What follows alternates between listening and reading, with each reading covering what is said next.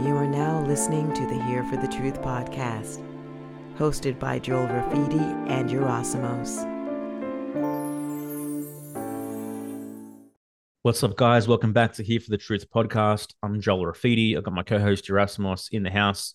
And today, Mark Gober joins us for a very vast conversation on a number of topics, including his hero's journey, individualism versus collectivism, social theory, economic theory, aliens, the paranormal, Klaus Schwab, the Great Reset, and so much more. This is a very high-level conversation, the kind of ones that we love to have here.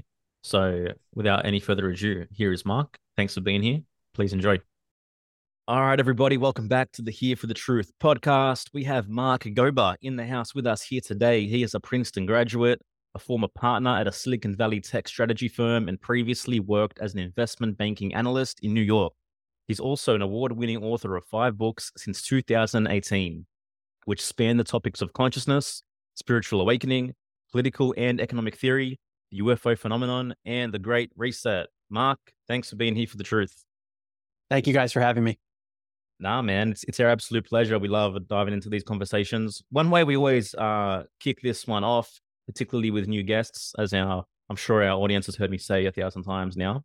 We want to dive into a little bit of your personal history, some of your major rites of passage, and just the major, catalyzing, transformational, pivotal moments in your life that, alchemized your path. Yeah. Well, my path has been an unexpected one. I'll start by saying that. I never anticipated that I'd be writing about the topics that you just mentioned, Joel, or that I would be speaking publicly in any capacity. Like, this stuff was not on my radar. I had a very mainstream outlook growing up outside of Baltimore, Maryland, was very focused on grades. I was a competitive tennis player. I was very social. So I was focused on stuff that I was trying to achieve constantly. And then when I went to Princeton, it was very similar. I really wanted to do well in school. I was one of the captains of the tennis team there. It's a Division I program, so that kept me really busy, and then had tried to have an active social life there too. So again, just busy, under a lot of stress. Was definitely probably not healthy psychologically to have that much stress and so many expectations that I put on myself. That's the way I was. And I didn't really have a compass at that point, other than what's the next thing that I think I need to be achieving for whatever reason. I didn't have like a metaphysical sense of purpose. And as I learned more and more about science and what I thought our society was teaching us, I thought that anything spiritual was superstitious. So I rejected anything along the lines of life after death. I rejected the idea that life has fundamental meaning beyond what we make it out to be. So I didn't think the fabric of reality had any meaning to it. I thought it was all just random. And I didn't know what I wanted to do after college. And like many of my classmates, the 2 popular tracks back when I graduated in 2008 were finance, and specifically investment banking, and the other strategy consulting. Tech wasn't quite as big then. I remember there were a few people that were like applying to Facebook and Google, which was much newer back then. And then there were people who were more professional, wanted to be doctors and stuff. But there was a big segment that wanted to go into business. So I said, why don't I just try that? Because I'm not sure what I want to do later in life, and it's probably a good platform, so it can't hurt. And I ended up getting a job in investment banking, which I thought I was lucky to get at the time, because this was in 2007 I was applying and the markets were already starting to go down. I ended up joining in the summer of 2008.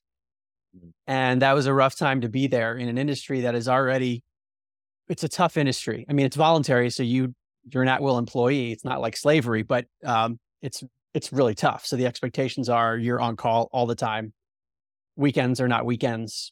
Pulling all-nighters, that's just how it goes. When I first started, if I left before 2 a.m., left the office before 2 a.m., that was a good day for me, because that means I would have gotten at least a few hours of sleep. And you do that on repeat for months straight without a day off during the financial crisis.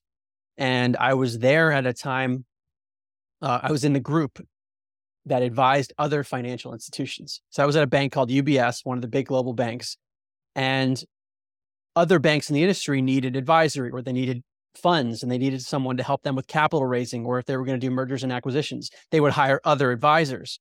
So as within UBS, there is a group called the Financial Institutions Group that all the other banks have too, that compete for that business, that try to help other financial institutions and to be their advisor.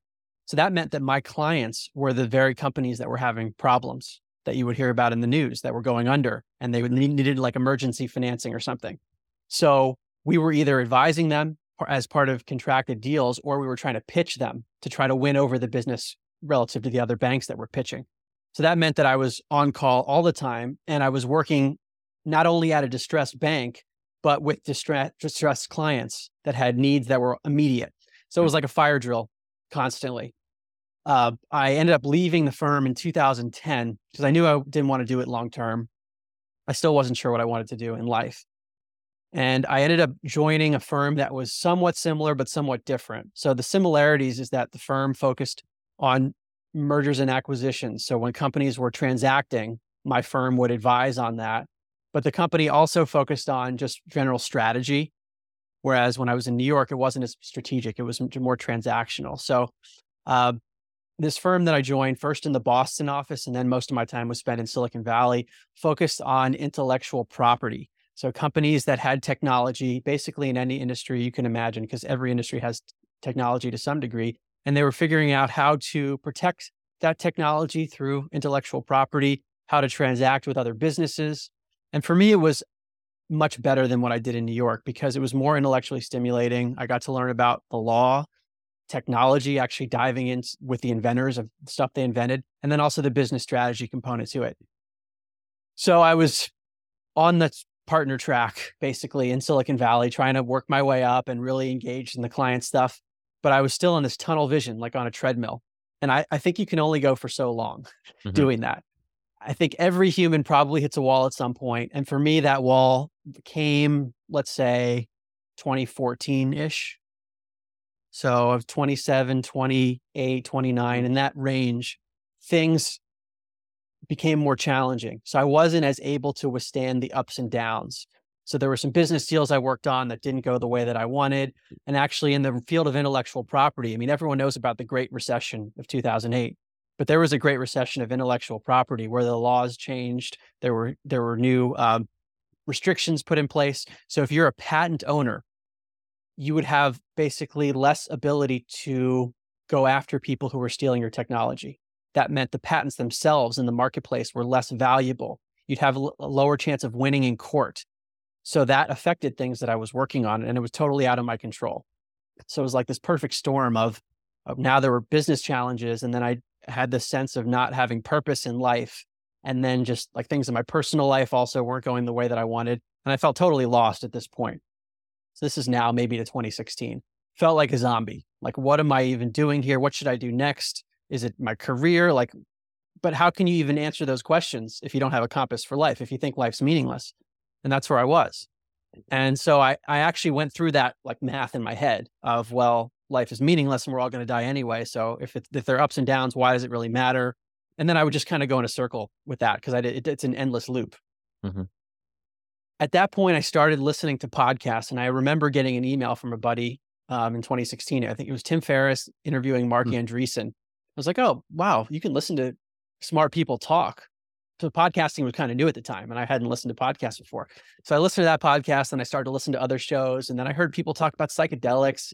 I was like, I don't feel comfortable taking psychedelics, but I'm really interested that they're getting over their anxiety or they're developing a new feeling on life. So then I started to listen to alternative health podcasts, and I did some sensory deprivation float tanks. I did Wim Hof breathing, still totally lost, but I was going down that road of exploring various things.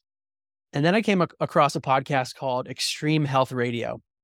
And I listened to a bunch of their shows on just alternative health stuff.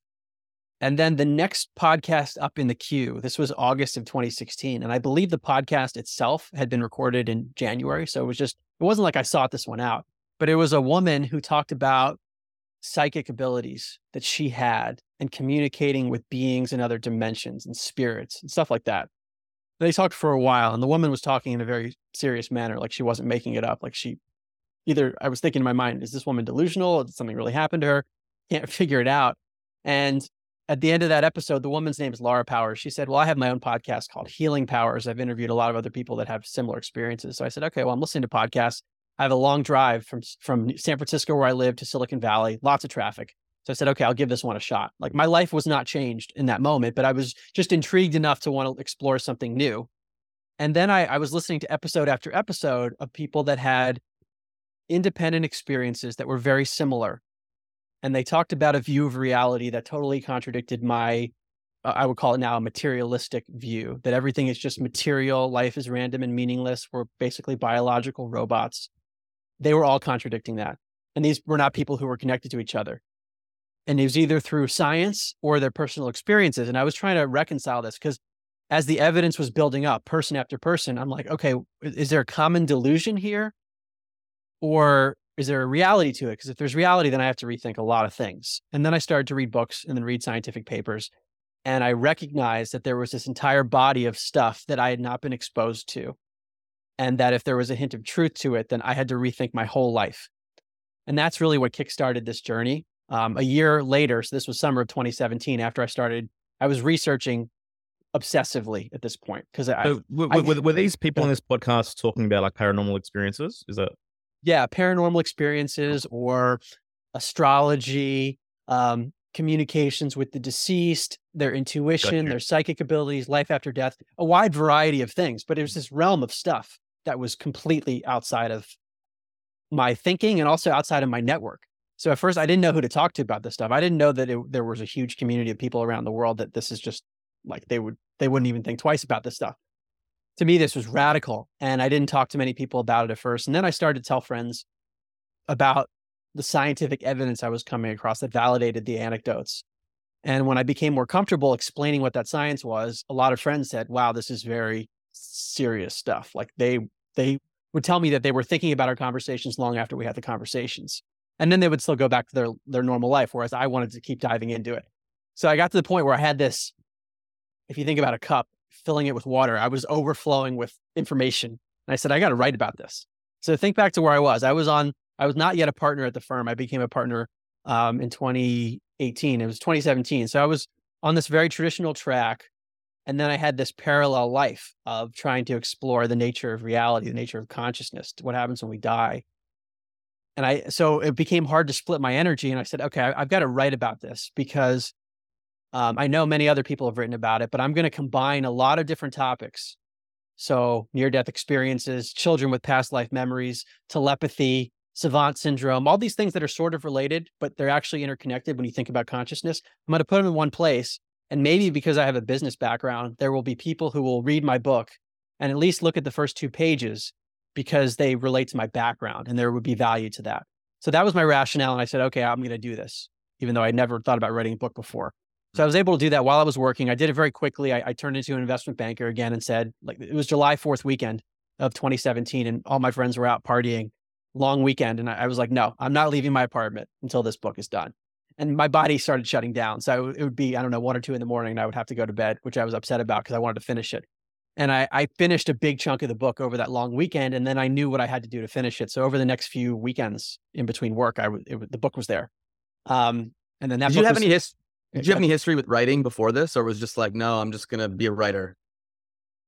In hindsight, I sort of do have a history with writing. It's not something I enjoyed doing growing up, but at Princeton, one of the requirements for most of the majors is to write a thesis as a senior. And there's also mini theses. They're called junior papers as a junior. So I was forced to write a lot then. And in business, I had written and co-written some articles as it relates to intellectual property that were published internationally. But these were not like books. These were shorter pieces. And also in the work I did in Silicon Valley, we did a lot of work with law firms and litigation. So even though I wasn't writing legal briefs, I was spending a lot of time looking at how arguments are constructed and then synthesizing information and presenting it to boards and presenting it to my clients and things like that. So I had maybe a lot of the skills that I've now used for writing, I was developing, but I didn't have this tendency to want to write stuff. So something hit me really for the first time where I said, okay, I know how to make this argument. I'm going to write it. So, the book was published the next year, 2018. And then in 2019, I decided to do a podcast series with a buddy from Maryland. Growing up, he works in the media industry and said, look, we can make this into the topics you've written about. Let's make this more mainstream, not just like a science book, the way you've written it. He works in the sports podcast industry and said, look, there's stuff we can do to make this reach more people because it's important stuff. So I interviewed 50 people, and then we took clips of those interviews and put it into an 8-episode narrative series where I'm having a conversation with my buddy, the podcast producer, and he's playing the person who's newer to the stuff, and I'm playing the person who is newer but also have spent a little time and have written a book about it. And then I say, oh, well, I talked to Dr. Dean Radin from the Institute of Noetic Sciences, and this is what he said about statistical evidence for telepathy. And then there's a clip. And then we have the full interviews as well. So that was my big project in 2019 outside of the office. And then, so the podcast it's called Where Is My Mind? It's still out there on the major podcast players. That took me to the end of 2019. So I had this first book out, and End to Upside Down Thinking, the podcast series, Where Is My Mind? Still really interested in all this metaphysical stuff. I felt like I just scratched the surface, and I was at my firm in a really good spot.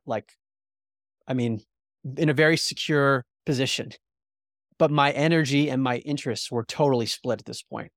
And I was struggling with it more and more of like, how can I turn off this more philosophical part of me and go into client meetings and deal with the more mundane stuff? Like, can I continue to do that? I was feeling tension, like physical tension from doing that and having to switch back and forth. So I got to this point where I said, I need to leave this job, unfortunately. Like, even if this is a great position to be in, I've got to leave, and I don't know what I'm going to do next. So I had a conversation with my business partners end of 2019. And the timing in hindsight is very fascinating because I didn't know what was going to happen consciously in terms of what happened with the world. So I made the decision to leave the firm at the end of 2019.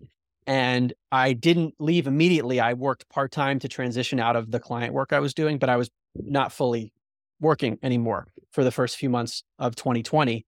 And by the end of, I don't know, maybe March 2020, I was fully out.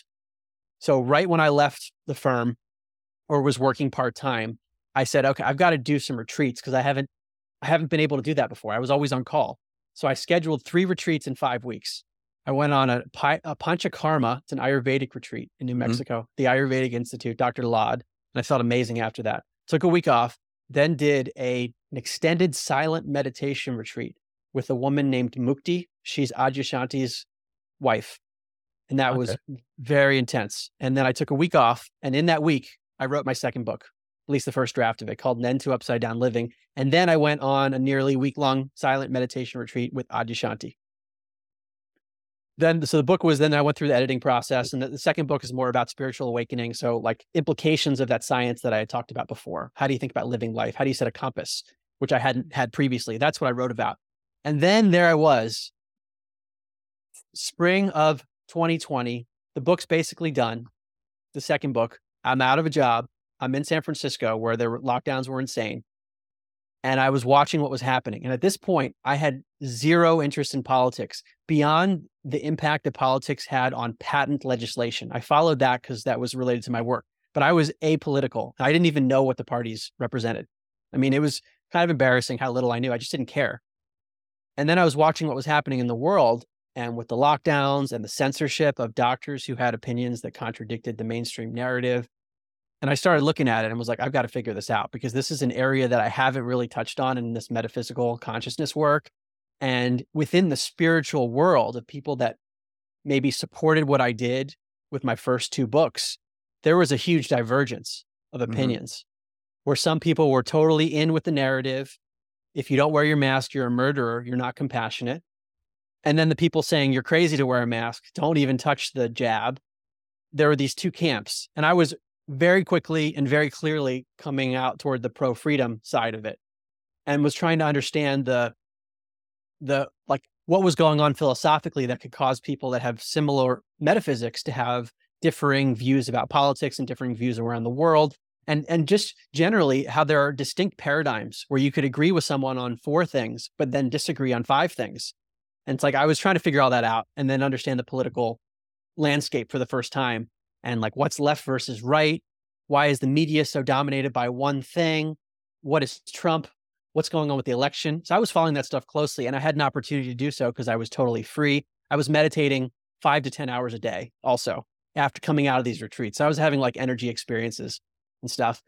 And then in 2021, so this is a year plus into my newer exploration of the political sociocultural landscape, I wrote a book called End to Upside Down Liberty, which examines governments, economics. Why do we have government? Should we have it? And looks at the fundamentals of that as it relates to metaphysics. Then continued researching. I wrote a book called An End to Upside Down Contact, which is looking at whether or not humans are alone. Are there other intelligences? Are they impacting our world? Are they impacting our political structures? It's all actually related, even though they might sound like they're distinct. So this is the UFO phenomenon and other things. And then the most recent book I wrote is called An End to the Upside Down Reset, which is on the World Economic Forum's vision for all of us. And that ties together a lot of the things I'd written about into a sociological movement. So not just the political and the economic, it's all of it together with consciousness. So I would say where I am now is I'm still trying to figure all this stuff out. I'm still very perplexed by things and how divided we seem to be becoming. Like as more information comes out, somehow I feel like we're more divided and people are becoming more polarized. And maybe more people are starting to open their minds to things, but I do think there are irreconcilable differences that I don't fully, like I don't understand the psychology behind that quite yet. And generally I continue to try to figure out, what are we really doing here? What is the world that we exist in? What is the history that led it to be this way? And therefore, how should we be living our lives? Amazing, man. Thank you for all that. We want to get into obviously the Great Reset stuff, but I just real quickly, because you kind of came up to the mainstream and you're Ivy League educated, like how was your relationship, or how was your relationship with friends and family as you were going down all these different rabbit holes and leaving this job that was going to take you towards partner and probably, wealth and et cetera, et cetera? Well, I think various people have thought I'm crazy along the way, but for different reasons. Yeah. Oh, when I left my job, there were definitely people who thought I was crazy. When I wrote the first book about consciousness and the brain and the paranormal and life after death, I had a lot of support from people, but then I had some people who were like, dude, you're crazy. Like, I'm your friend. Don't do this. That was the advice I got from some people. Like even after showing them peer-reviewed papers, which is what they were asking for, they would somehow like do this mental gymnastics of, well, then the science is invalid because the results are not what I think they should be. Or if it were true, then it would be in the media and we'd be taught this in school, like this typical crazy stuff. Typical stuff. So I was accustomed to that, and I heard it from certain people, and that's around consciousness. But then I've gotten into this political stuff, and some of the people that were totally on board, rah, Mark, thank you for doing this, are like, what are you doing, Mark? Well, you're supporting the wrong side. I mean, so there's a lot of that too. And so I'm not even sure who's really supportive of my work anymore. It's really confusing to me. I don't know where people are. I'm really, like, you guys here for the truth. I'm very curious to know the truth about reality, because I do think there is some truth, and I want to try to figure out what it is.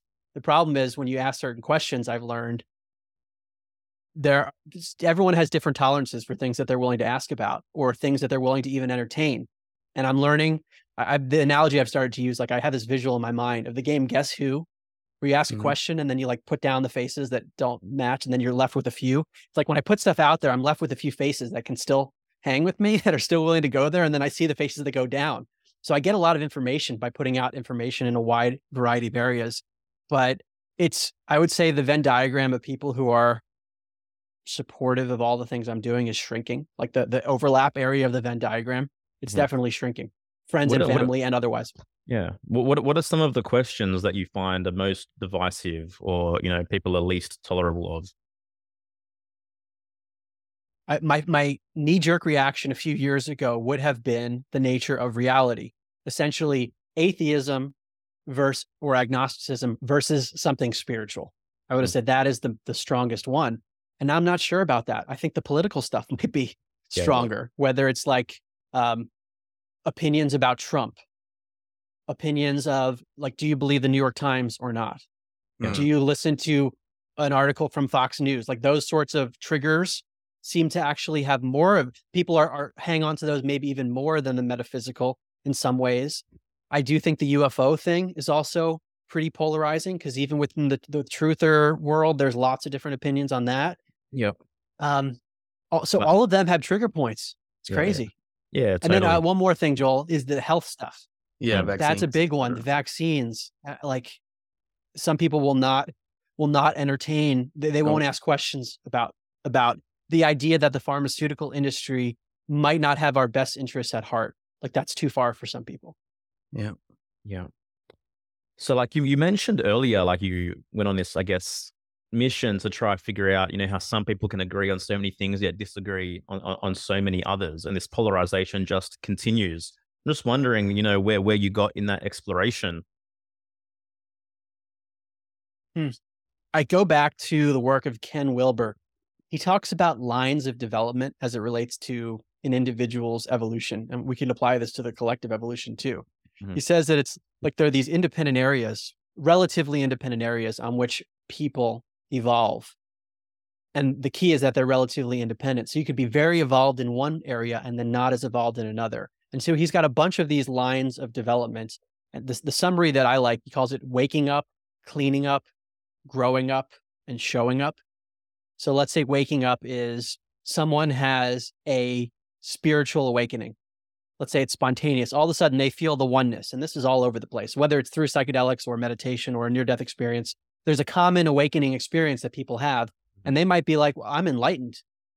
And at some level, they are enlightened on that waking up scale because they are experiencing a level of reality from that vantage point that maybe other people don't. But then there is cleaning up. And that's relating to one's own trauma or one's own darkness that needs to be processed. So you could be totally awakened and then not want to deal with your trauma. And then that comes back to bite you in some way. And we've seen lots of fallen gurus that end up sleeping with students or stealing money. Money, sex, and power are the three things that end up corrupting people on the awakening journey. So the cleaning up thing, that's it's not necessarily the case that you're awakened and then also that you've done the cleaning up. And then there's the growing up, which I think relates to a lot of the worldly stuff, at least in my opinion, of accepting reality as it is, acknowledging that evil exists, that there are people that get together that don't have other people's best intentions in mind, and that they might actually, dare I use the word conspire, even though that's all of human history is filled with conspiracy. That actually happens sometimes. Doesn't mean that every conspiracy is real, but sometimes people do evil and they want to do evil. That's a psychological mindset that not everyone can relate to. So I think growing up also involves understanding the psychology of evil. And at the most extreme level, understanding the psychology of psychopathy, that psychopaths are real. Not everyone is a psychopath, but it's a real phenomenon. And these are people who lack empathy, and they actually thrive off of the suffering of others and of getting power from others. So that is part of growing up and accepting reality for what it is. And along with that is also taking personal responsibility rather than offloading it to the experts and just assuming that someone else is going to take care of things. And then there's a showing up, which to me is basically passivity of saying, well, okay, yeah, I'm awakened, I've cleaned up and I've grown up, but I'm just going to sit back. I think the showing up aspect is acknowledging that we can't be passive in a world in which there are adversarial things happening, something that is actually going toward goodness and actually attacking it. Passivity doesn't work. So maybe that's the way I think about it, Joel, is that these different lines, and there are probably more than those four, and people develop in different ways on different lines. Oh man, I absolutely love that framework. I feel like you're speaking to my own path in many ways, and I think many people who find themselves on this awakening quote unquote journey go through these different phases for sure. And like it also fits, I guess, within the framework of parts. Like we're a constellation of parts psychologically, and there's some parts that are just more developed than others in certain arenas. And often we think we can summate one person by one belief system of theirs, but it's simply impossible. Like we're all individuals beyond anything else. And then the question begs, is polarity natural? Polarization is natural to a degree, right? Mm-hmm. Yeah, that's a very deep point you raised so let me take a few steps back. Cool. The worldview that I've espoused in all of my books, but especially starting with the first one and into Upside Down Thinking, is the idea that our consciousness, so our capacity for experiencing our awareness, is not something that comes from the physical body, doesn't come from the brain, but rather the brain and the body are processors or like antennas for a broader consciousness. So it's like to use an analogy from Dr. Bernardo Kastrup, we are whirlpools within a stream of consciousness. So we're both individuals and we're a collective at the same time. And the "and" is the key, because I see a lot of distorted belief systems that come from a metaphysics that I actually agree with, that at some level of reality, we're interconnected. You could say we're one at that level, but we live in duality as well. We are individuals and we have these parts, and there is polarity in the world. So then there's this like extreme non-dualism that denies the fundamental basics that is so obvious to all of us, which is that each of us is separate and we have separate thoughts and separate minds within the context of interconnectivity. This is a critical point because now it gets applied to like political theory, where someone should say, oh yeah, we're all interconnected, so you shouldn't be able to own anything. We should all own it. And we should all be collectivists because we're all one. And to me, this misses the nuance. And probably like that point you raised, Joel, about polarity, that might be the driving force behind what's made me want to continue writing, because the non-dualism on its own is just part of the picture. And when you get into the nuance of duality, that helps to explain the world much better. Yeah. And like speaking of polarizing topics, like, I mean, individualism versus collectivism, particularly in like the spiritual arena, you know, is a huge one for sure. So like, how does one balance objective reality telling us that, you know, dualism is the fact versus, I guess, you know, the subjective non-dualism and embodying that in one's life if you find that necessary to a degree? I think that is the human challenge, or the spiritual challenge in a nutshell, of having the understanding of all of that which exists beyond what our eyes can see and beyond what our memories can access right now, acknowledging that that's all there, while also acknowledging the reality of everyday experience and doing both. So I'm increasingly thinking that the most quote unquote enlightened, which is a very charged word, the most enlightened state is to somehow embody the broader oneness within the duality, to actually hold that paradox in a fully contained manner. Yeah. And to me, like the great paradox is that the number one beneficial thing that anyone can do for the collective is to leave the collective. Is to extract themselves from crowd consciousness, to rise above the herd, so to speak. You know, then as Carl Jung says, that person becomes a beacon for the collective to actually grow, you know? So it's like, yeah, it's quite anti-collectivistic in nature, in my opinion. And also the collective, by definition, is made of individuals. So it's incorrect to ignore individuals. You would not have a collective without them. Yeah.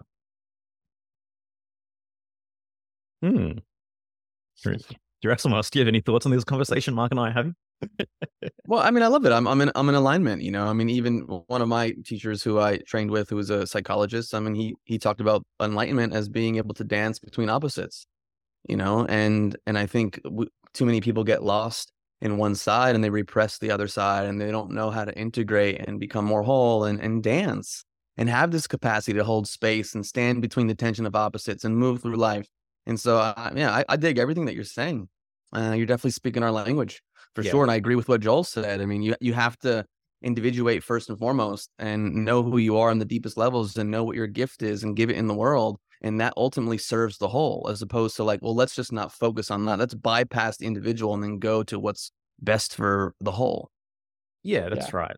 And ultimately, anyone can only sincerely give from the overflow. And like what we see around us is so many people just trying to, you know, give from this hyper altruistic place of like empty cups. Oh, you're my brother, you're my sister, we're all the same, have it all. The world, come at me. Even though we know there's malevolent forces out there, you know, it's like, just take me. It's like, no, we need boundaries as well. You know, we need to raise our self-esteem. We need to raise our self-worth. We need to know who we are on the deepest levels. You know, we need to solidify that strength within us. And then it's like, okay, you know, how can I assist you? But from a place of the overflow, from a place of that's genuinely, I want to help you now, you know?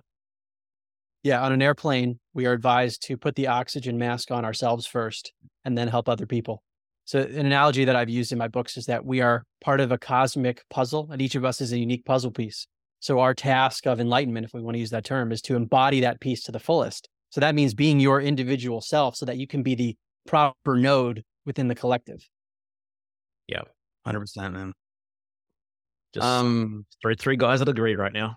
Yeah. Well, I want to say one more thing, because this is getting weaponized all over the place. Like, it might sound obvious to us because we all agree on this, but I've had some pretty mind-blowing conversations about like extreme collectivism, and how that we need more of it and less individuality, and that you shouldn't be able to own property because that's selfish. And the problem with that is if you don't own it, that means everyone owns it. So that means you're owned if you don't have any boundaries. So it's like this, I'm starting to call it in my own mind, applied spirituality. How do you apply non-dual principles to a dualistic world?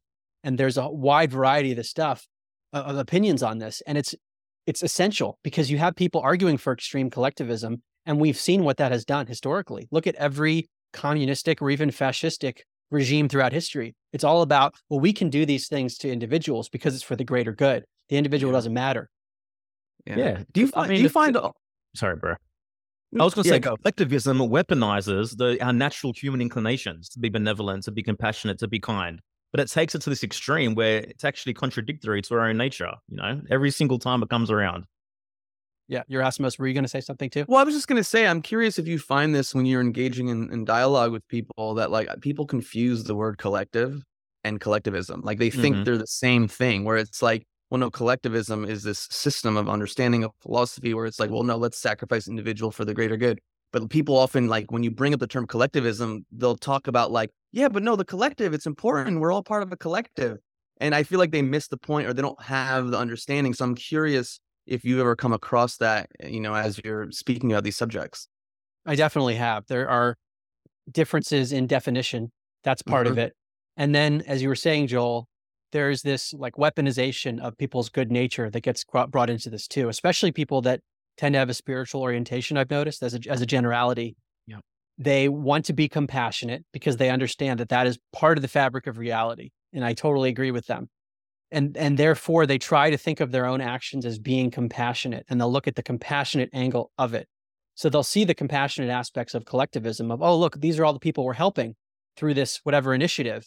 And then they will selectively ignore the ways in which those policies are not compassionate to other people, because it's almost too painful to acknowledge for a compassionate person to acknowledge not being compassionate. And this stuff, to your point, Erasmus, is that I feel like a lot of people who haven't thought about it the way that three of us have just haven't done the exercise in their mind. That's right. They haven't gone through it. Yeah, and the thing is, they haven't exercised the proper mental faculties to like discern what these things actually mean and what these concepts mean in reality. Yeah. Yes, exactly. Yeah, and back to what you were saying before, if people don't acknowledge that there's evil in the world, or they're psychopaths, psychopaths, what they ultimately do is they co-opt your virtue and use it against you. Right. Yeah. And so if you don't have that awareness, you're walking through the world, blind to a certain degree. And then that's because they've disowned their own capacity to be psychopathic. All right. Yeah, or do something dark or evil, and they project it out into everyone else, and they don't realize the capacity that exists within them. Yeah. Whether or not they're actually like, they don't have any empathy or not, that's another story. But still, just repression causes you to project externally. Yeah. It's a symptom of spiritual bypass on an individual and collective level. Yeah. Let me ask you this question. Is it compassionate to keep someone comfortable enough so that they never take responsibility for their own life? Right. I don't think it is. No. But they would, the person that we're speaking about, this theoretical person who does exist in reality, would say, well, look at all the things, look how comfortable this person is. They would only look at that part of it and then not look at the evil, actually, even in my view, metaphysical evil, because I think this is my inference, at least, that we are here to evolve at some level. Like we're trying to get to higher levels of consciousness beyond where we are now.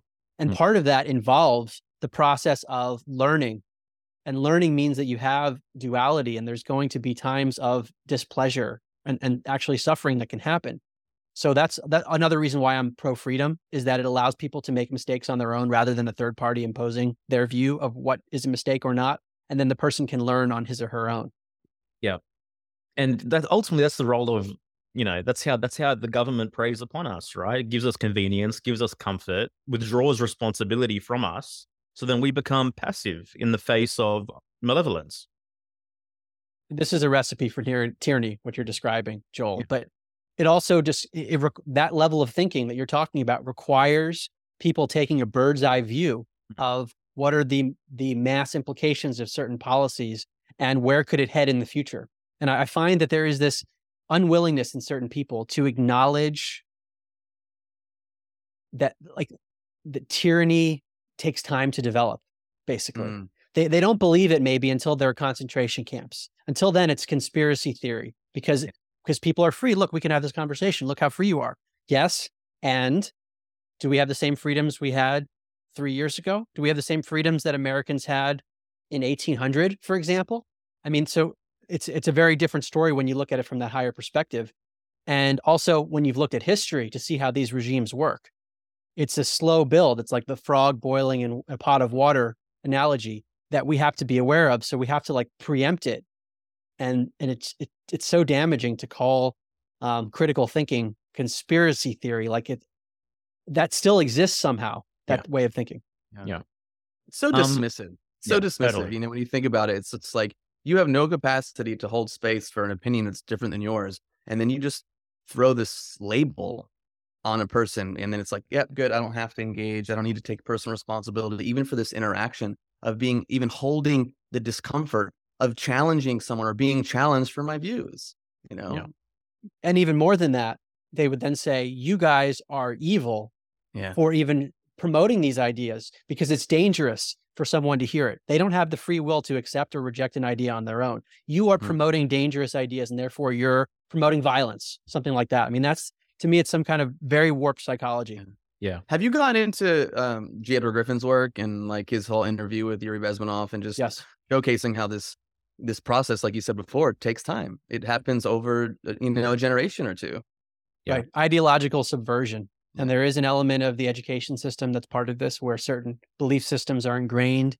Cognitive dissonance is a real thing where people will have a discomfort when confronted with evidence that contradicts their worldview. So there is this notion of human psychology that rejects paradigm shifts. And part of it, I can say this from my own experience, is that it's incredibly disorienting to have to shift a worldview. And you have to want to go there. And I often quote one of my buddies when I was first studying consciousness and I was telling him about evidence that there's more to life than meets the eye. He basically said, you're probably right about this, but I'm not going to dive into it because my life is good the way it is. And I don't want to rock the boat. True. Yeah. So from the Hermetic perspective that, as within, so without, as above, so below, our inner realities manifest externally, etc. How would you describe the government in psychological parlance? And you might not be able to answer this question, but something I've been contemplating myself. Like, how does what's our inner psychology that gives rise to the government? Yeah, well, some people would say it's a manifestation of Stockholm syndrome on a mass scale, where we learn to enjoy our abusers. So maybe at some level, the human race has been abused for such a long time that it views its abuser as a savior. So that's maybe one element of it. And then the other one that comes to mind is the notion of personal responsibility and victimhood and wanting to be taken care of rather than taking responsibility for one's own. Having a government that's supposed to take care of people is the manifestation of that for sure. And the fact that people would not only, they don't like to question government, and then they get upset when other people question the government. They're protecting this view of, well, someone else should take responsibility. Yeah. So it's kind of like the inner critic, right, Erasmus? It's like, I need to be here. Like you're not good enough. You need me. Don't think beyond what I can provide for you, etc., etc. It's like it's the inner tyrant, so to speak, right? Yeah, it's on some level it can be if you don't have like a conscious relationship to it, and understanding that that voice within very often is trying to protect you. I mean, again, it's pretty nuanced, but I get what you're saying. Yeah.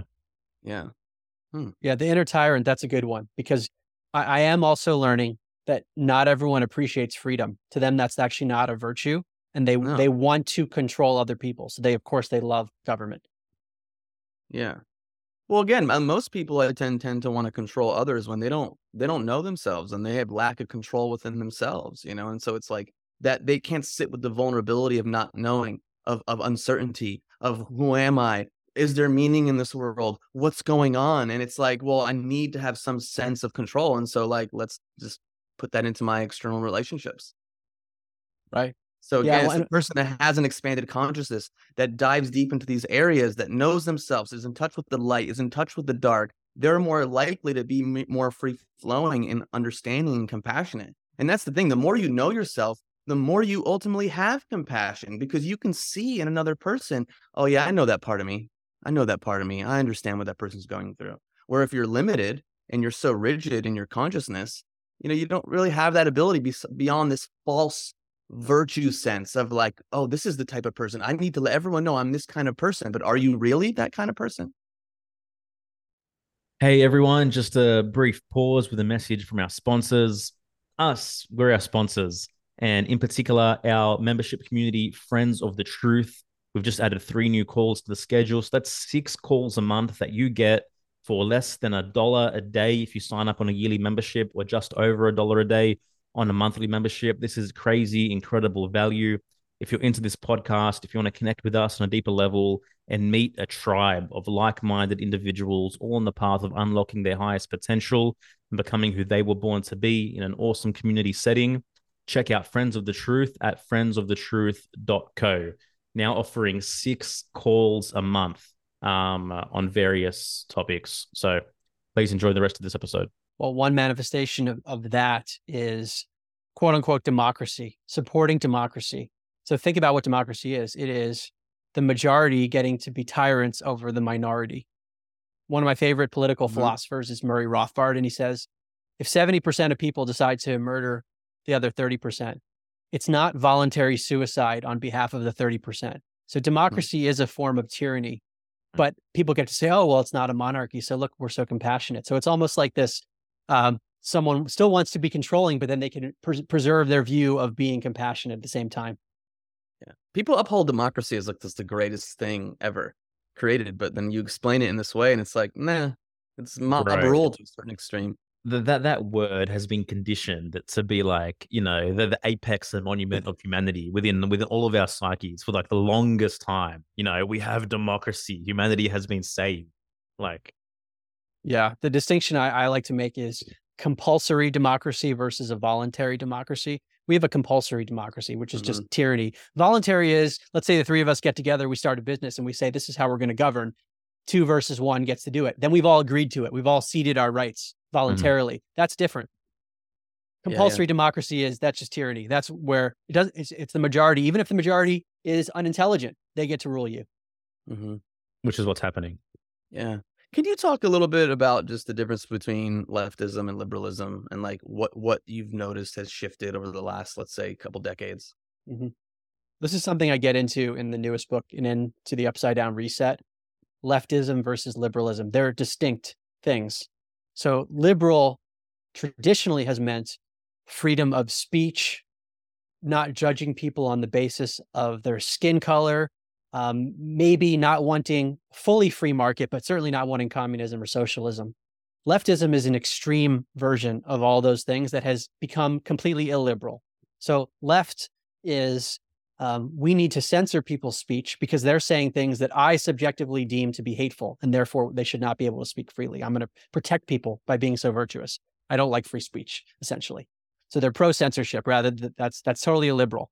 And they might say, a leftist might say, well, I care so much about anti-racism that we should have segregated dormitories and separate graduations for people based on their skin color because I'm so compassionate for people. Well, actually, if you think about the definition of racism, which is like doing things or judging people on the basis of something as superficial as their skin color, well, actually, their anti-racism is a form of racism. So it's this extreme compassion to the point where it becomes illiberal and tyrannical. And the reason that this distinction is so important is that I've found a lot of people who would call themselves liberal and actually are not left. I think they're being blindsided because they think the people on the left are on their team and they don't realize that they're becoming totally tyrannical. And Jordan Peterson has made this comment, I quote him in my book, where he says, look, as a society, we've gotten really good at seeing the markers for when things go too far on the right. And we can point to World War II. We can say, look, this is when it went too far. There was this kind of racism. And look, all these people died. But we don't have that for when things go too far on the left. So there's basically no limit to how, if you want to use the term woke to describe this like extreme leftist activists, there's no boundary for it. It's like, well, they're just being more and more compassionate. And then they use mental gymnastics to explain how it's somehow liberal. Yeah. In principle, they disregard that fascism and communism ultimately are both branches of collectivism. Exactly. But they haven't thought about that. Mm-mm. So that's why I was like, I got to write this book, because I'm not even sure. Usually when I write a book, the people I most want to read it will never read it. That's one of my biggest frustrations in life, I realized.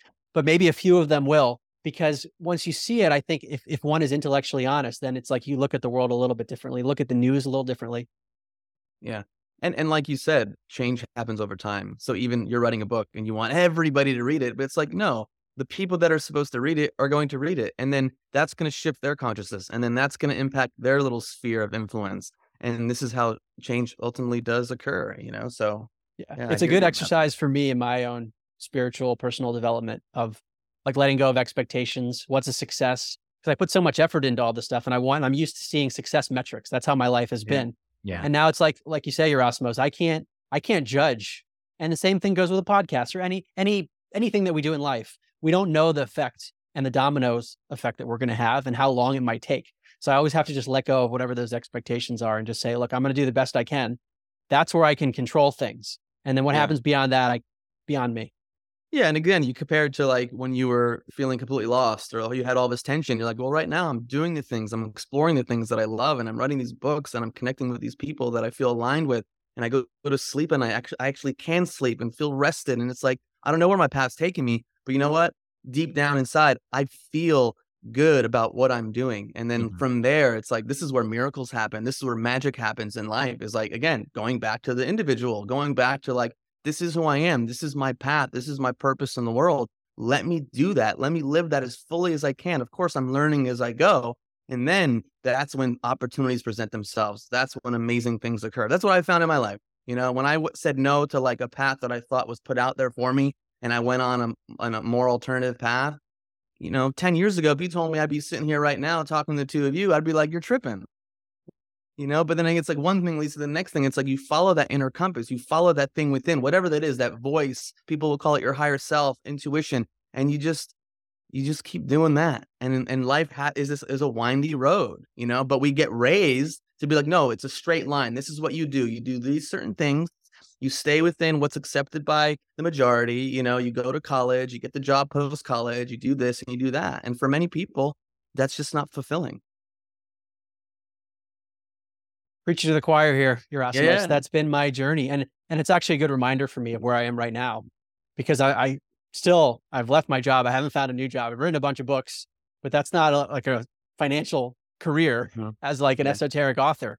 And I have to always remind myself of how this path has gone since 2016. Things have unfolded as I surrender more. And that doesn't mean full passivity. It means being active when the opportunity comes, but it also means not trying to control everything and following what feels right.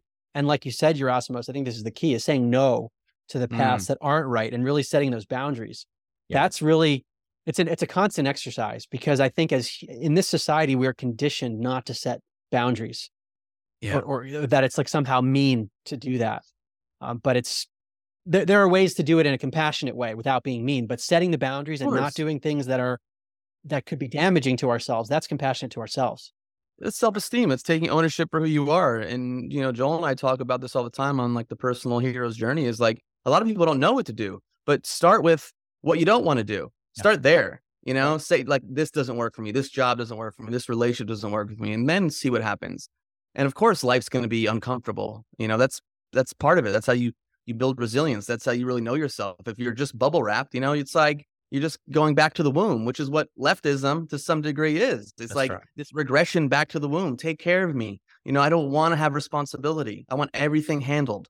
Yeah, that's right. But like that discomfort is the beacon. That uncomfortability is the guiding post, in my opinion. That's where our work lies. That's where we need to venture. That's where we're being called to venture.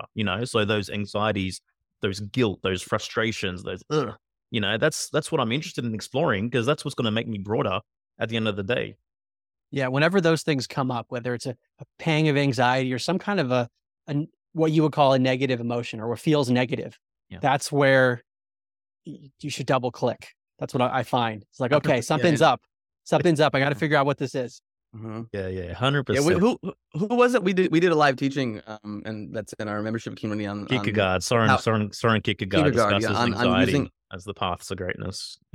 Yeah, like using anxiety as this like catalyst towards going after life in a certain way. So it's actually, really cool. And discusses it as the catalyst for freedom.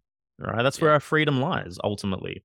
Yeah, and this is where you get into like addictions, and you get into people who self-soothe all the time. It's like, they don't want to feel this thing that we're talking about right now. They don't want to feel the pain of their reality. And so they're going to like drink, smoke weed, excessively scroll, watch porn, et cetera, et cetera, et cetera, insert whatever self-soothing mechanism there is.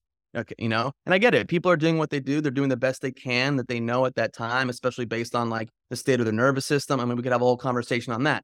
But ultimately, it's like, hey, pain is a motivator for change. We talk about this all the time. And if you don't allow yourself to feel the pain, then you're not going to know what the next steps are. You're not going to feel that depth of like, listen, this is not working for me. I need to change. Yeah, you're reminding me of a book that I'm rereading, one of my favorites. It's called Letting Go, The Pathway of Surrender by Dr. David Hawkins.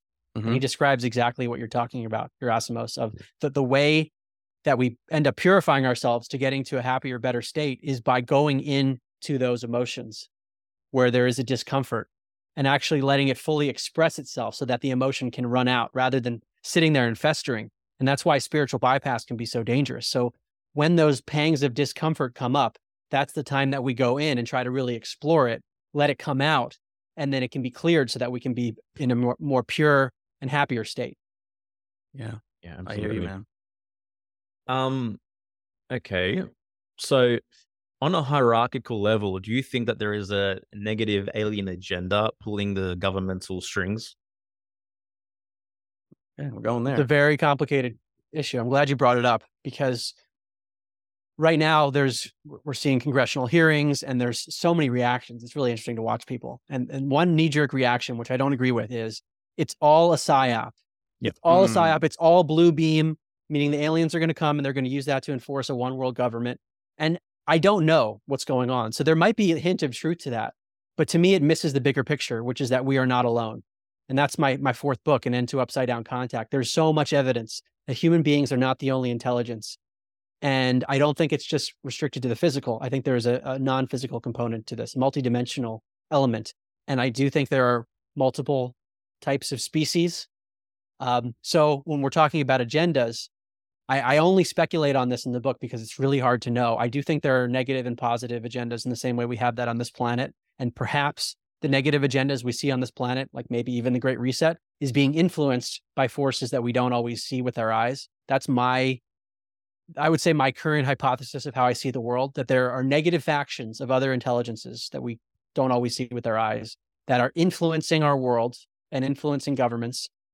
Sometimes maybe on a conscious level through, let's say, black magic or satanic rituals where people actually try to invoke this stuff by doing horrific things to people, but they're able to invoke dark beings through that. That's on a conscious level of bringing in negativity because they want power.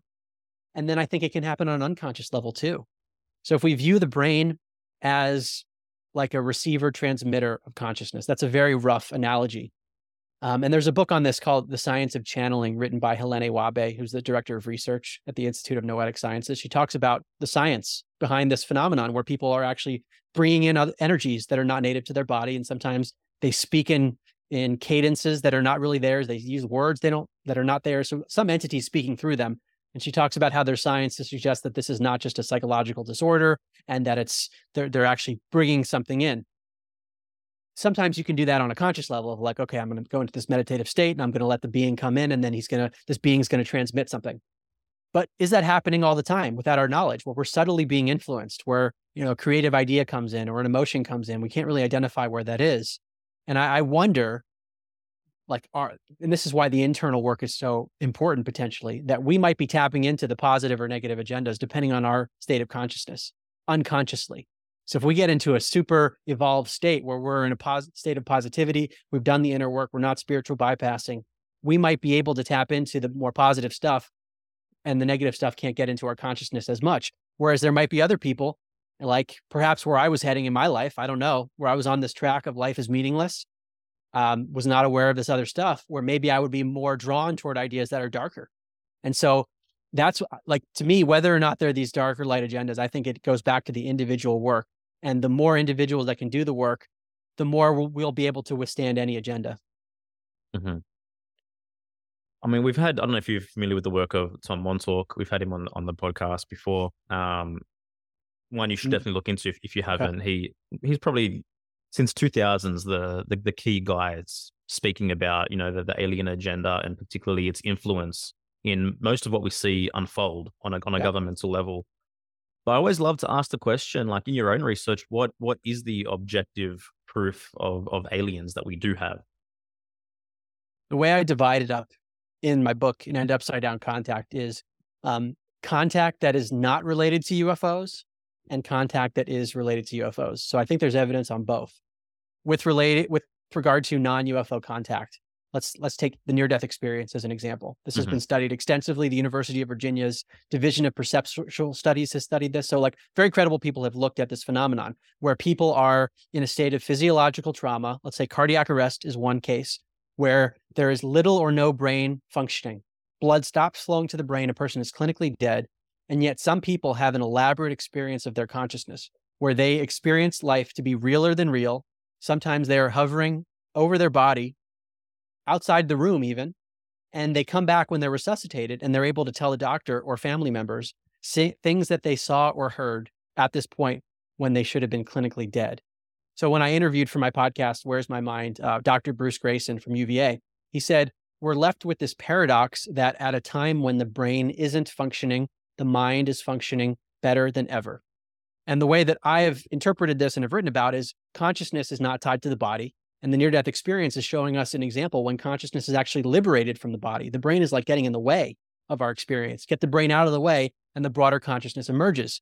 So that goes into your question, Joel, of maybe when people have these experiences and they encounter beings, because this is often talked about, they encounter deceased relatives sometimes, they encounter what they'll say is a being of light, they encounter figures that are associated with various religions. I don't know what these beings are, but they're encountering beings, which to me is, okay, maybe this is not a hallucination, because if they're giving factual information about what they saw, that's not hallucinatory. So maybe these visions they're having of other beings, maybe we're not alone.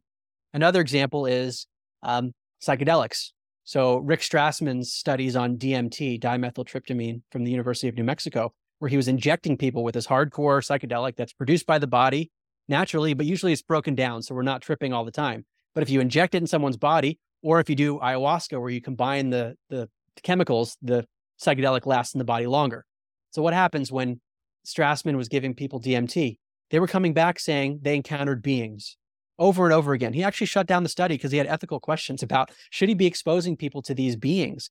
And in some cases, they were talking about things very similar to what's described in the quote unquote alien abduction phenomenon, where the beings were operating on them. There were different species of beings. And this was fascinating to me because before I even knew about that part of Strassman's work, I knew about his DMT experiments, but I didn't know about this element that people were encountering beings. And I had been studying the work of John Mack, former head of psychiatry at Harvard, Pulitzer Prize winner. At the end of his career, he was told, hey, you should look at these people who claim that they were abducted by aliens. As a psychiatrist, take a look. There's some compelling cases. What did he end up concluding? These people are not psychotic. That's what he concluded. He wrote 2 books about it. One's called Abduction, published in 1994. The other's called Passport to the Cosmos, published in 1999, where he, as a scientist doctor, goes through this stuff meticulously and talks about the experiences people had. They were on an operating table, sperm and eggs were taken. They were part of a hybridization program, as crazy as that sounds. I mean, this is a Harvard guy talking about this. People were shown their hybrid baby aboard the craft. This stuff that Mack was seeing from people that were coming to him independently, in Strassman's work, you see something very similar. And these were not people. Strassman said this. He was like, look, I didn't know about the alien abduction phenomenon, but now I've got to look at it. And a lot of the subjects in his experiments, they weren't familiar with these beings too. So you get these like independent corroborations. Is it as good as one appearing right in front of me? It's not that level of evidence. But when you hear enough stories over and over again, and then combine it with the historical element, which is a whole separate conversation you could talk about for hours, looking at ancient mythology, looking at the Bible, especially the Old Testament, all these stories, quote unquote, they might use different vocabulary to describe what many people are experiencing right now with regard to contact. Ezekiel's vision is a very good example, where if you read that as maybe an alien encounter or a multidimensional experience where there was this chariot and these were creatures, well, maybe he was encountering beings. So I think it's not only is it real, but I think this is essential to our human existence, which is what I find so interesting about whether or not, this is all just a psyop. Like maybe, no, it's not. Maybe it's not fully a psyop. Like sure, the government can steer the narrative in whatever way it wants, but acknowledging that we're not alone and that there are beings who might be involved, that's essential to our whole history. Yeah. And like, you think that this is definitely beyond, what might fit within being explainable by psychology or the unconscious, or even like, our ancestral unconscious, whatever it might be. Yeah, I can't say for sure. And I've never personally experienced any of this myself. Yeah. But if you had to ask me like a yes or no question, you can't have to pick one, Mark. I would say this is not just hallucinatory. It's not just a product of our psychology, because there seem to be too many cases of this. And then there are some examples of physical evidence. I have a chapter on this in my book. And John Mack said this, John Mack from Harvard. He said the physical evidence seems to be just enough where people who are inclined to believe it are going to say this is enough. But the skeptics, it's never going to be enough for them because it's not quite compelling enough. So a few examples. One is the phenomenon known as phantom pregnancy syndrome, where women cannot correlate a pregnancy with a sexual encounter, and then the baby disappears. And John Mack says they'll go to the gynecologist and they like don't have a good explanation for it, and they try to say that the baby was absorbed or something. But let's say the more esoteric explanation is that this is part of a hybridization program, and the hybrid baby was taken. So there was an artificial insemination. The baby was taken, and this is occurring outside of the person's conscious memory, which is something that happens all the time. The phenomenon is known as missing time. But I quote some women in my book. One is a lesbian, and she had a pregnancy, and her girlfriend was jealous. It was like, wait, are you cheating on me with a guy? And she hadn't. And she had a phantom pregnancy, then it disappeared. So this caused problems in her relationship. And then this other woman who was saying, look, I was very careful about things with regard to sexuality, and I had a pregnancy that had nothing to do with the sexual relationship. So that, Erasmus, you want to say something? Well, I was just going to say, so they take a pregnancy test and they say they're pregnant, and then like how many months in would they notice? Like, would there be a little bit of a bump, in their belly? Like, I'm just curious how this process goes. Yeah, I'm trying to remember. I think they had a bump in the belly, or they had symptoms of it. I believe it's around 4 months or something typically when it's taken within that period. Interesting. In the phantom pregnancy. So that's one example. Another is phenomenon. Joel's a product of an alien abduction. He's a hybrid baby that's come down to educate us and provide inspiration. I thought we agreed that you don't disclose my personal life on the podcast, bro, but we'll talk about it later, I guess. Yeah, I don't doubt it. But so implants, that's another one where things have actually been extracted surgically. There's a book called The Aliens and the Scalpel, where the surgeon who extracted the stuff talks about the analysis he did on these various things that he took from people's bodies and the anomalies associated with their material. So that's pretty interesting. There's a book called Hair of the Alien by Bill Chalker, where he goes through a story of a man who had this weird experience where he remembered these two weird looking women at his bed, but doesn't remember all of it. And there was a hair left over, and he saved the hair. And years later, he was talking to researchers about it, and they decided to do a forensic DNA analysis on the hair. And it had these very strange properties when they did the DNA analysis. That is like, it's a splicing of things that would require some kind of intelligence that would suggest that like the DNA shouldn't be the way it was. So there were some weird anomalies with that. There are these stories that come up where there's a lot of work that's been done, which to me help like push me over the edge because I find the other stuff compelling. But again, someone who's not inclined to believe this, it's easy to just brush aside and say, oh, well, not important enough. Yeah. Fascinating. So like we're seeing all these, congressional hearings now. Like, do you think this is like a genuine slow leak attempt at disclosing into mass consciousness? Or is it as simplistic as they're distracting us from, something else? Yeah, I really don't know. Yeah.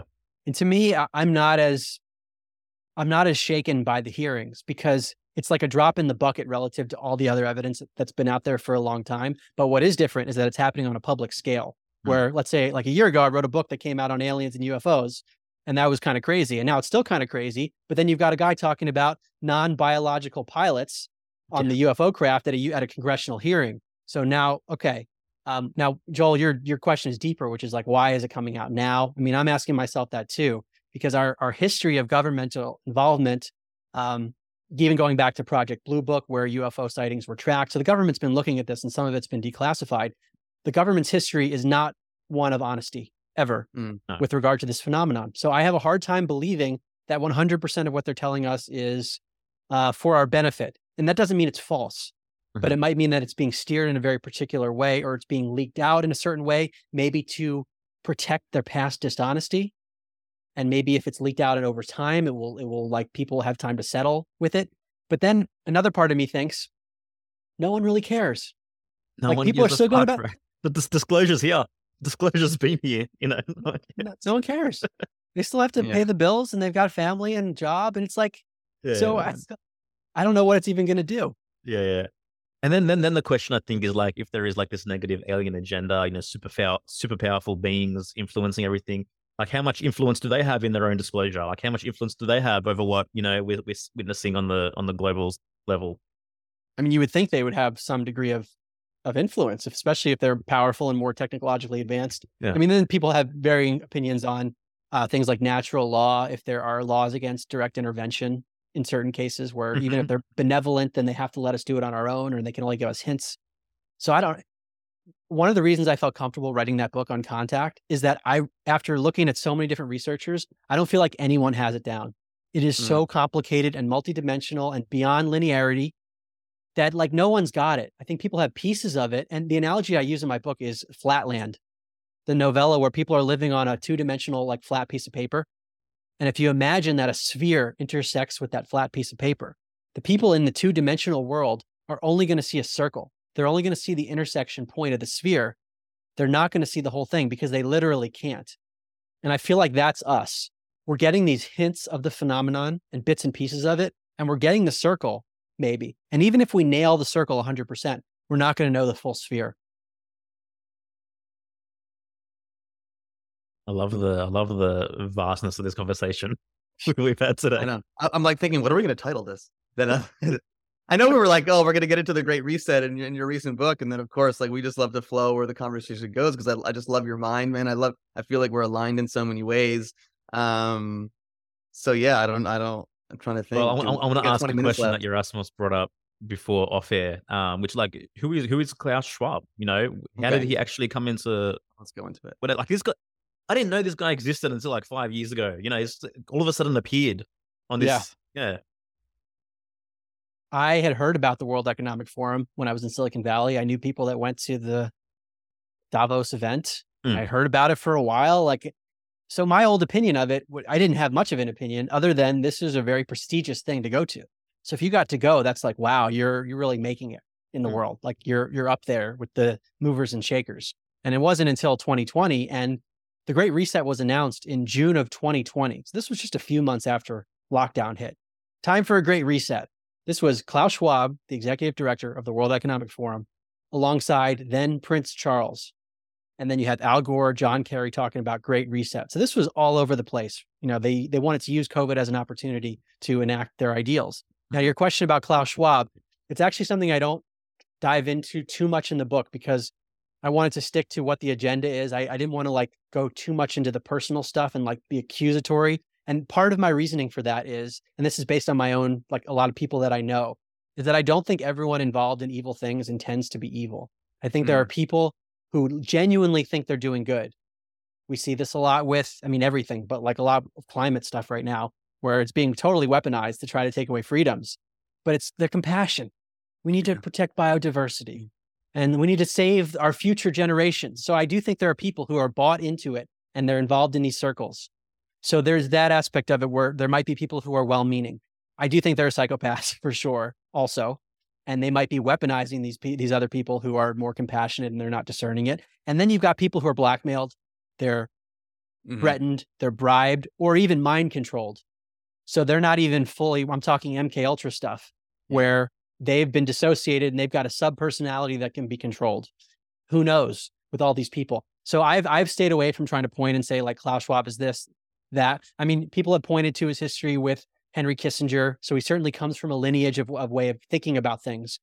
But I don't know what it is with him exactly, like where he falls in that spectrum of possibilities. I don't agree with his ideas at all. I think they're tyrannical, even though they come across like the book he wrote alongside his colleague Thierry Malloret. It's called COVID-19, The Great Reset. Okay, published in 2020. For those who think it's a conspiracy, COVID-19, The Great Reset is a book that explains the Great Reset. And also there's a sequel called The Great Narrative. So it's all out there. It is not positioned as a tyrannical movement. It is positioned as, look, we had this great tragedy of COVID. Now we can rebuild the world in such a compassionate way. Like let's be more compassionate. Let's all get together. That's the kind of tone of this stuff. So are they just that misguided? Or is this someone who's actually tyrannical and wants to control everybody? Or, I mean, there's this tyrannical compassion too. It's kind of a hybrid of, I am so compassionate that I will be tyrannical, and I'm going to acknowledge that I'm tyrannical, but I'm doing it because it is ultimately for the greater good. So I'm justified in doing it. It's like a husband who beats his wife. It's like, I do it because I love you. You know? Well, we have to save the planet. Come on. Yeah. And we need equity. That's how it goes. I mean, they talk about equity and climate as existential issues. And equity, I want to go into this quickly. Yeah, equity means equal outcomes. So what if someone performs better than someone else? Equity would say that's bad. So you guys, let's say, run a marathon and do great in the marathon. The equity person comes along and says, you beat these people by a few, I don't know, by 30 minutes. Next time you run, we're going to put 100-pound weights on your back and make you run. Now we got equity. We're going to have equal outcomes. It's evil, actually. You can end up doing horrible things to people to make people have equal outcomes. So this is the kind of language that they're talking about. Same thing with like justice. I mean, sure, justice is a nice thing. Fairness. These are all nice sounding things. But what's the end point of that? Is it even defined? I mean, you could just always say things are unfair or they're unjust as long as you want to enact something tyrannical or to perpetuate a victimhood mentality. So that's what I talk about in the book of like all these things that they're saying. First of all, I use their words. They say these things. This is what they're promoting.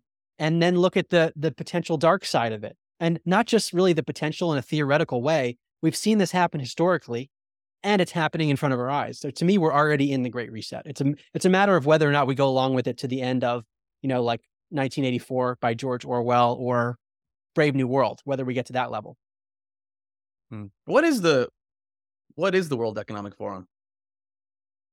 Like people hear that, the acronym, the WEF, they hear it all the time. It's like, what exactly is it?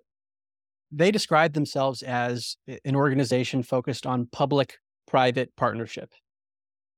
Basically, they're involved in everything. And Klaus Schwab has even said on camera, we penetrate the cabinets, meaning that people with their ideology are in governments all over the world. And there's a Young Global Leaders program. That's not to say that everyone who has ever been associated with the program is fully on board with Klaus Schwab, but I mean it in the sense that they've been exposed to a certain ideology. So they might be biased in a certain way. And if that's involved in governments all over the world, then that means this unelected body has its tentacles to be able to influence everything. And why is that important? Well, we saw with COVID, when the world can be shut down in unison, like immediately, we've got an issue when there's like too much centralized power. So they have that ability. And people have been, like, you can actually search on the World Economic Forum's website, some of the people that have been involved in their program: Justin Trudeau, Emmanuel Macron, Vladimir Putin, who's actually not listed on the website anymore, but Klaus Schwab said it in one of his videos. So I don't know if they list everyone that's been involved, but there are a lot of powerful people that are in governments that have been part of the Young Global Leaders program. So they penetrate the cabinets. That's more on the public sector government side. Then you go to their website and look at their corporate partners, and it's every industry. It's the biggest companies. Again, it doesn't mean that every single one of those companies is all in with the WEF, but it means that there's this relationship there. So if there's an ideology that's being promoted, i.e. the Great Reset, that is being branded and marketed as a good thing, then we've got governments and corporations that can enact those ideals. Exciting. And what's the product? One example, ESG, environmental, social, and governance. That's a classic example of this. Yeah. Can you talk about that a little bit more? Sure. Yeah, this is another one where I know some people aren't happy with me. But because so ESG, environmental, social, and governance, it's marketed as this very benevolent thing that as businesses, we need to be focused on saving the environment. We need better social policies, better governance policies. And there is part of me, like the spiritual part, that says, and I've been in the world of finance and Silicon Valley and stuff, there's real issues. There's a lack of consciousness there. So I understand the hint of truth to this, that it's beneficial to try to encourage more collectivistic thinking in the business world, in addition to the individualistic thinking, but to think less about purely greedy stuff. Okay. So that's true. I'm with it there. But how is it being implemented? ESG, who gets to define what those things mean? Who gets to define what's environmental, what's social, what's governance? Well, how does it happen? Klaus Schwab describes it in his books, especially the second one, The Great Narrative. He talks about the ability to set standards of what those things are and then use the governments to impose those standards on the people. And his rationale is, well, it's an implied consent that the people elected those leaders, and therefore it's okay to do that. Well, what about the people who are being ruled by someone that they didn't elect because they didn't vote for that person? That's a separate story. So you have non-elected bodies influencing governments to then enact this stuff within businesses. That ultimately, in my view, leads to a social credit system for businesses, where you have to follow this rubric of whatever we say is the correct thing environmentally, whatever we say socially. And if you don't do that, then maybe you can't get a loan. Maybe we're not going to invest in you. So you end up in a system that perpetuates those who follow along with this arbitrary system. And it's related to the United Nations Sustainable Development Goals that are their vision for the world as well. So it all seems to be interrelated with these organizations. And I want to add on that part of the S in ESG seems to be DEI, diversity, equity, and inclusion. Mm-hmm. Lots of acronyms here where we're going to impose, we need companies to be using DEI, diversity, equity, inclusion. Again, sounds really good. Aspects of it I like, but it's like, what is diversity? Does that mean literally just choosing people because this person has this skin color, we're going to choose that person? So we have quote unquote diversity. Does it mean ideological diversity? No, usually it's not. Usually it's just based on skin color or something. So you end up being like kind of actually racist in the process of diversity, equity, and inclusion. Equity, we talked about how that's not a good thing. Equal outcomes means you can do horrible things in order to equalize downward. And you actually end up being unfair. So F.A. Hayek, who's a Nobel Prize winner in economics, he talked about equality and the fact that human beings are diverse and unique. By definition, we are all unique. We are not the same physically. Maybe at some level we are, but at this physical level, we're not. And because we are unequal, in order to make people equal, you have to treat them unequally. So you end up in this paradox of like hypocrisy. So that's the diversity, equity, and inclusion. To me, it's exclusion. We're going to include people based on whatever superficial thing these people say we need to include. We need this many of a certain gender, of a sexual orientation, of a certain skin color, whatever superficial things they want because they decided it. And then we're going to exclude the ones that don't meet those criteria. So I think DEI is highly problematic, and it is marketed and endorsed by a lot of people who I know who mean well. So that's the S thing, and governance is kind of related to DEI too. So yeah, go ahead. No, I was saying, can you talk about like the financial side of this too? Like people also hear about these two companies, like Vanguard and BlackRock, and like what role they have and how if a company doesn't, honor what you said, DEI, like they're impacted by that. Can you just touch on that a little bit? Right. So these are huge asset managers that invest in companies. So if they're going to invest in companies on the basis of the quote unquote ESG score, again, this is subjective. Who gets to define what's a good ESG score? There was a lot of social media posting about the fact that a tobacco company had a higher ESG score than Tesla. And Tesla is supposed to be this virtuous electric vehicle company, and then the tobacco company's got a higher ESG score. And then in my book, I talked about like the country of Sri Lanka had the highest ESG score, and then they almost toppled the government because for many reasons, but one of them is that they stopped using certain type of fertilizer, so they like destroyed the economy.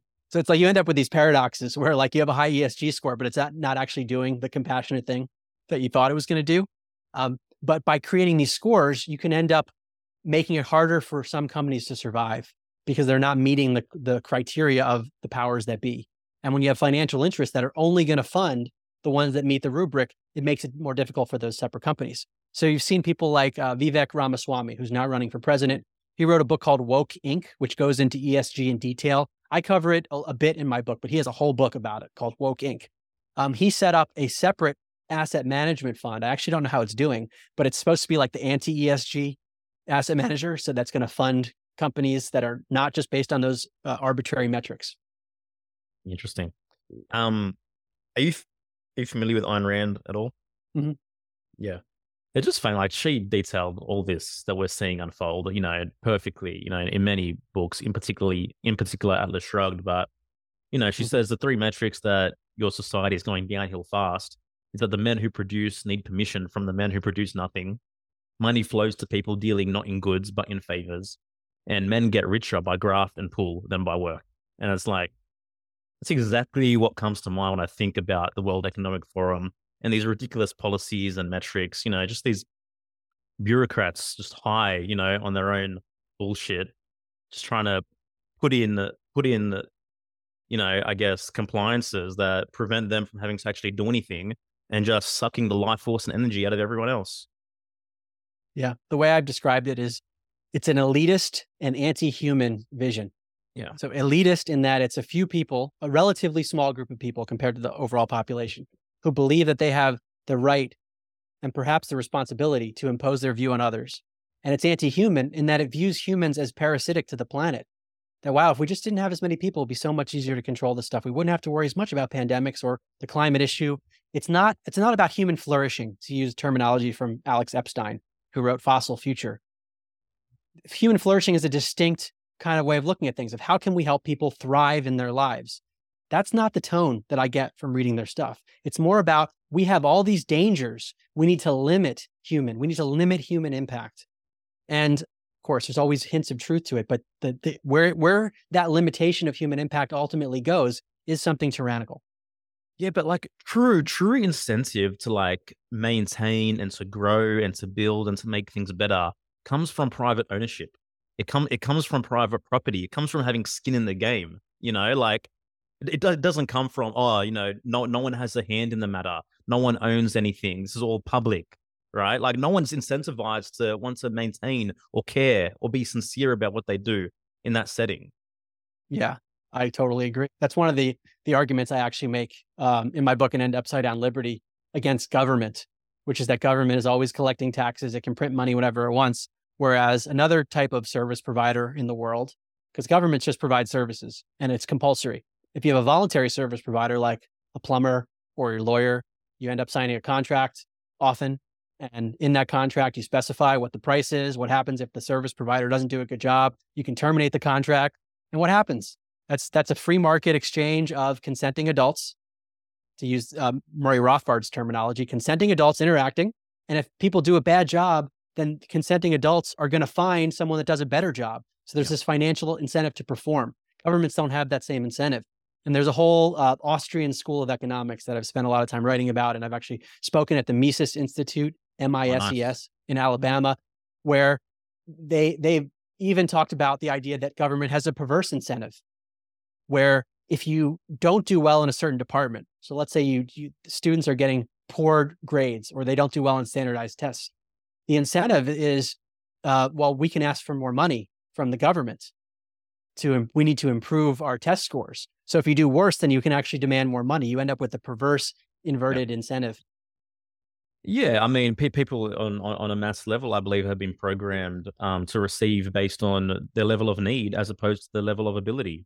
And, there's this whole process of inversion that flows through as a result of that. And the Great Reset is, to me, the ultimate inversion in all these areas. It is a comprehensive inversion of everything. And I divided up my book into 6 segments of societal change. They don't do this in their books, but to me, it was just a way to like synthesize it and try to simplify it for people. But one is culture, and this is all the equity stuff and justice, equality. There's the political, which is big government.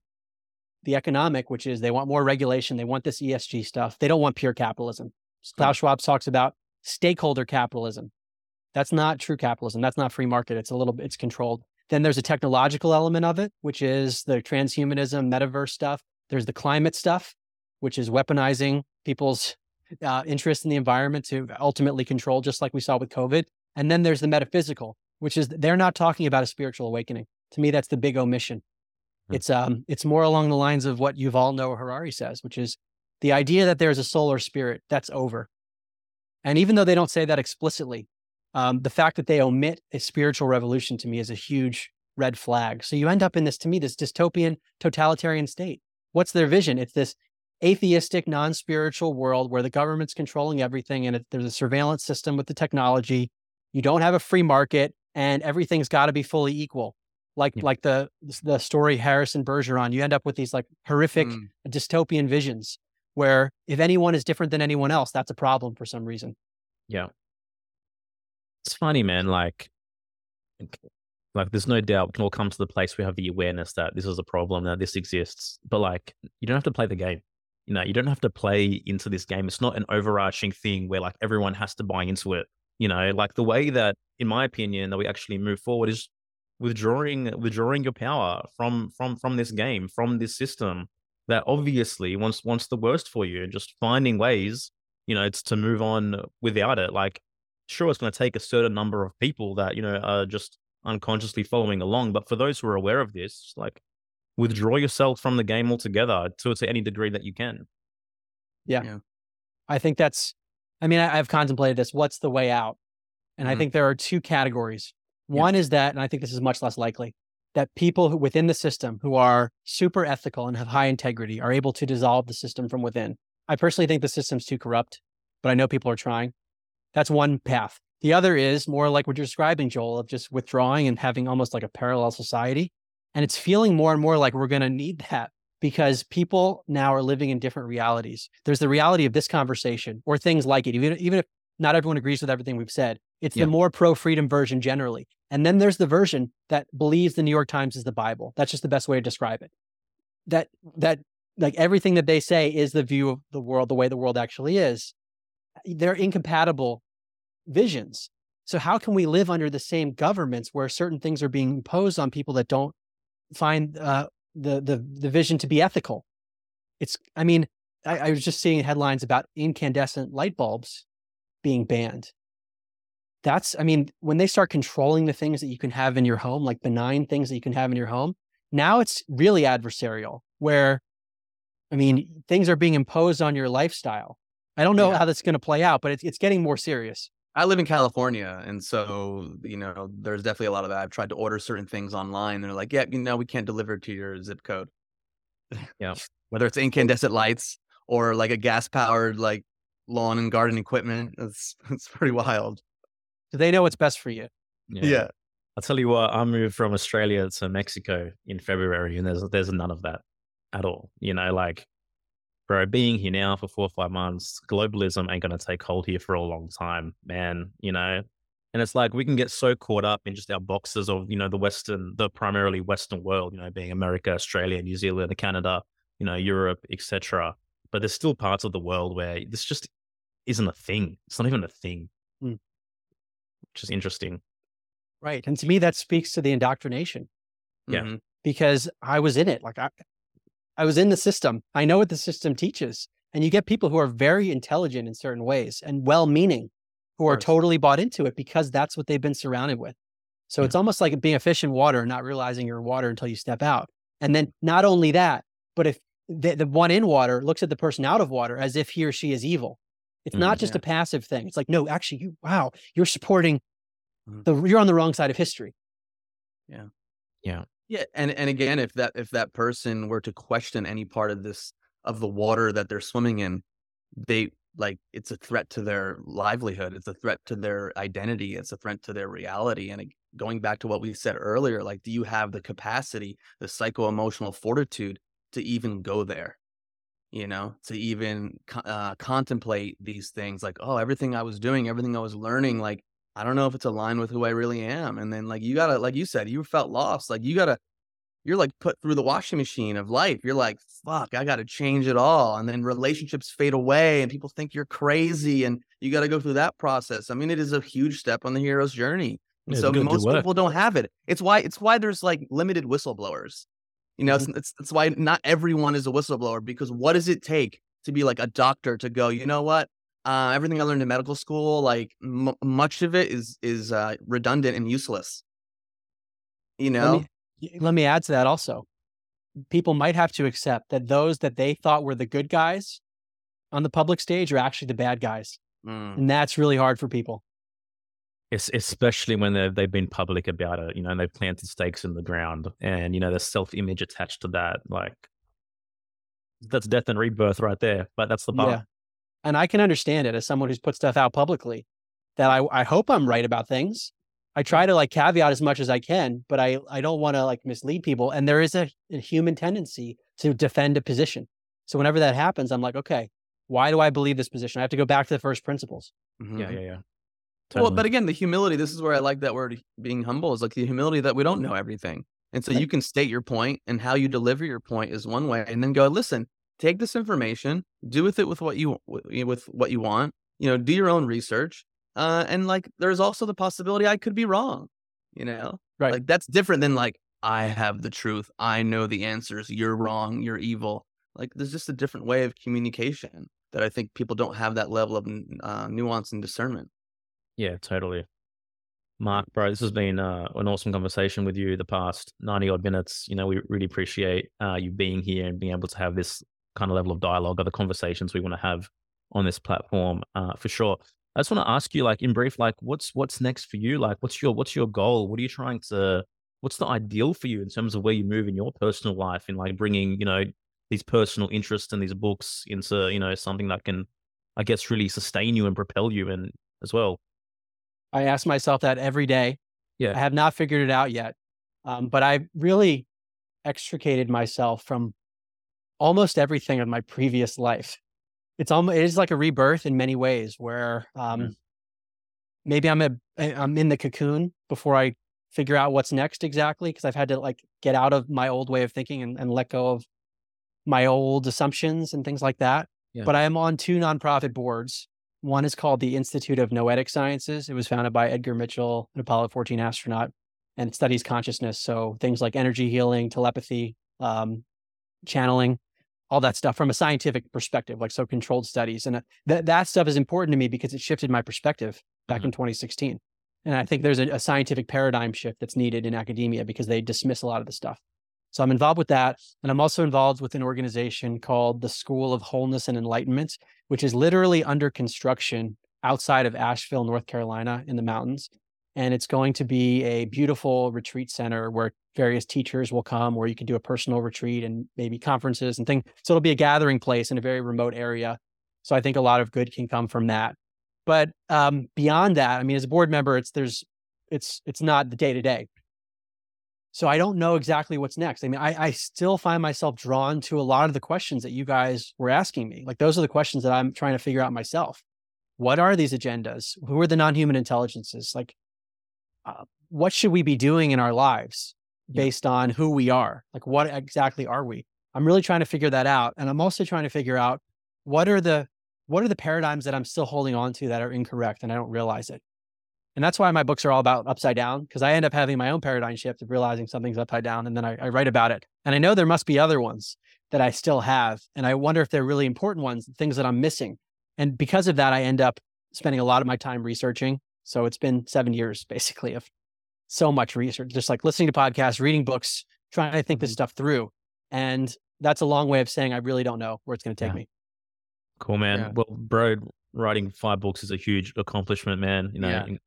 Incredibly prolific to be able to, convert that knowledge into, something that's useful for someone else. And just keep doing your thing, man. I mean, what else can I say? Yeah, just much respect too, man, because you embodied that saying, like, from inspiration to execution.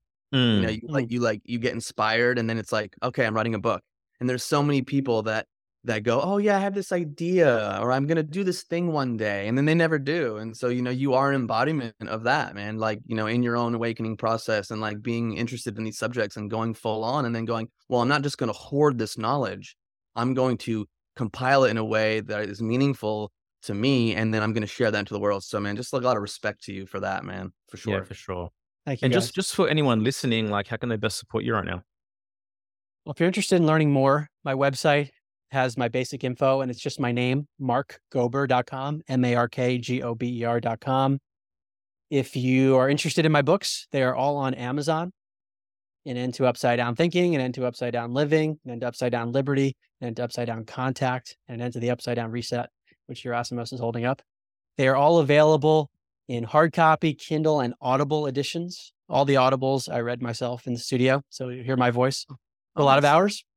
And my podcast series is called Where Is My Mind? You can get that on Apple Podcasts, Spotify, Stitcher, all the major players. Awesome, man. Guys, thanks for listening. Thanks for being here for the truth. We'll see you next time. They're the conversations I like to have, man. That's what we're about at Here for the Truth. Absolutely. Hope you guys enjoyed it. Just in closing, I want to highlight again, if you want to really connect with us and connect with a community of like-minded values who are on the same page, and who really are on the path of unlocking their innate gifts and their highest potential, then check out our membership community, Friends of the Truth. It is incredible value. And now we're doing 6 calls a month.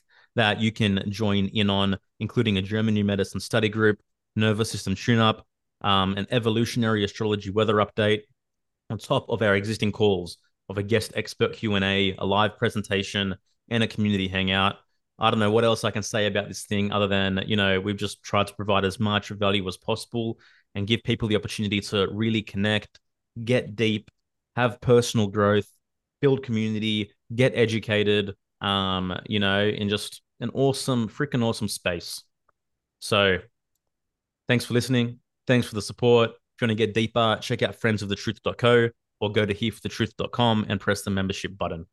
Smoking mirrors, I'm seeing through the illusion. Waking up in a time, they think you're in a delusion. Somebody set the alarms, cause they be too busy snoozing. I'm in a DeLorean, fast forward in evolution.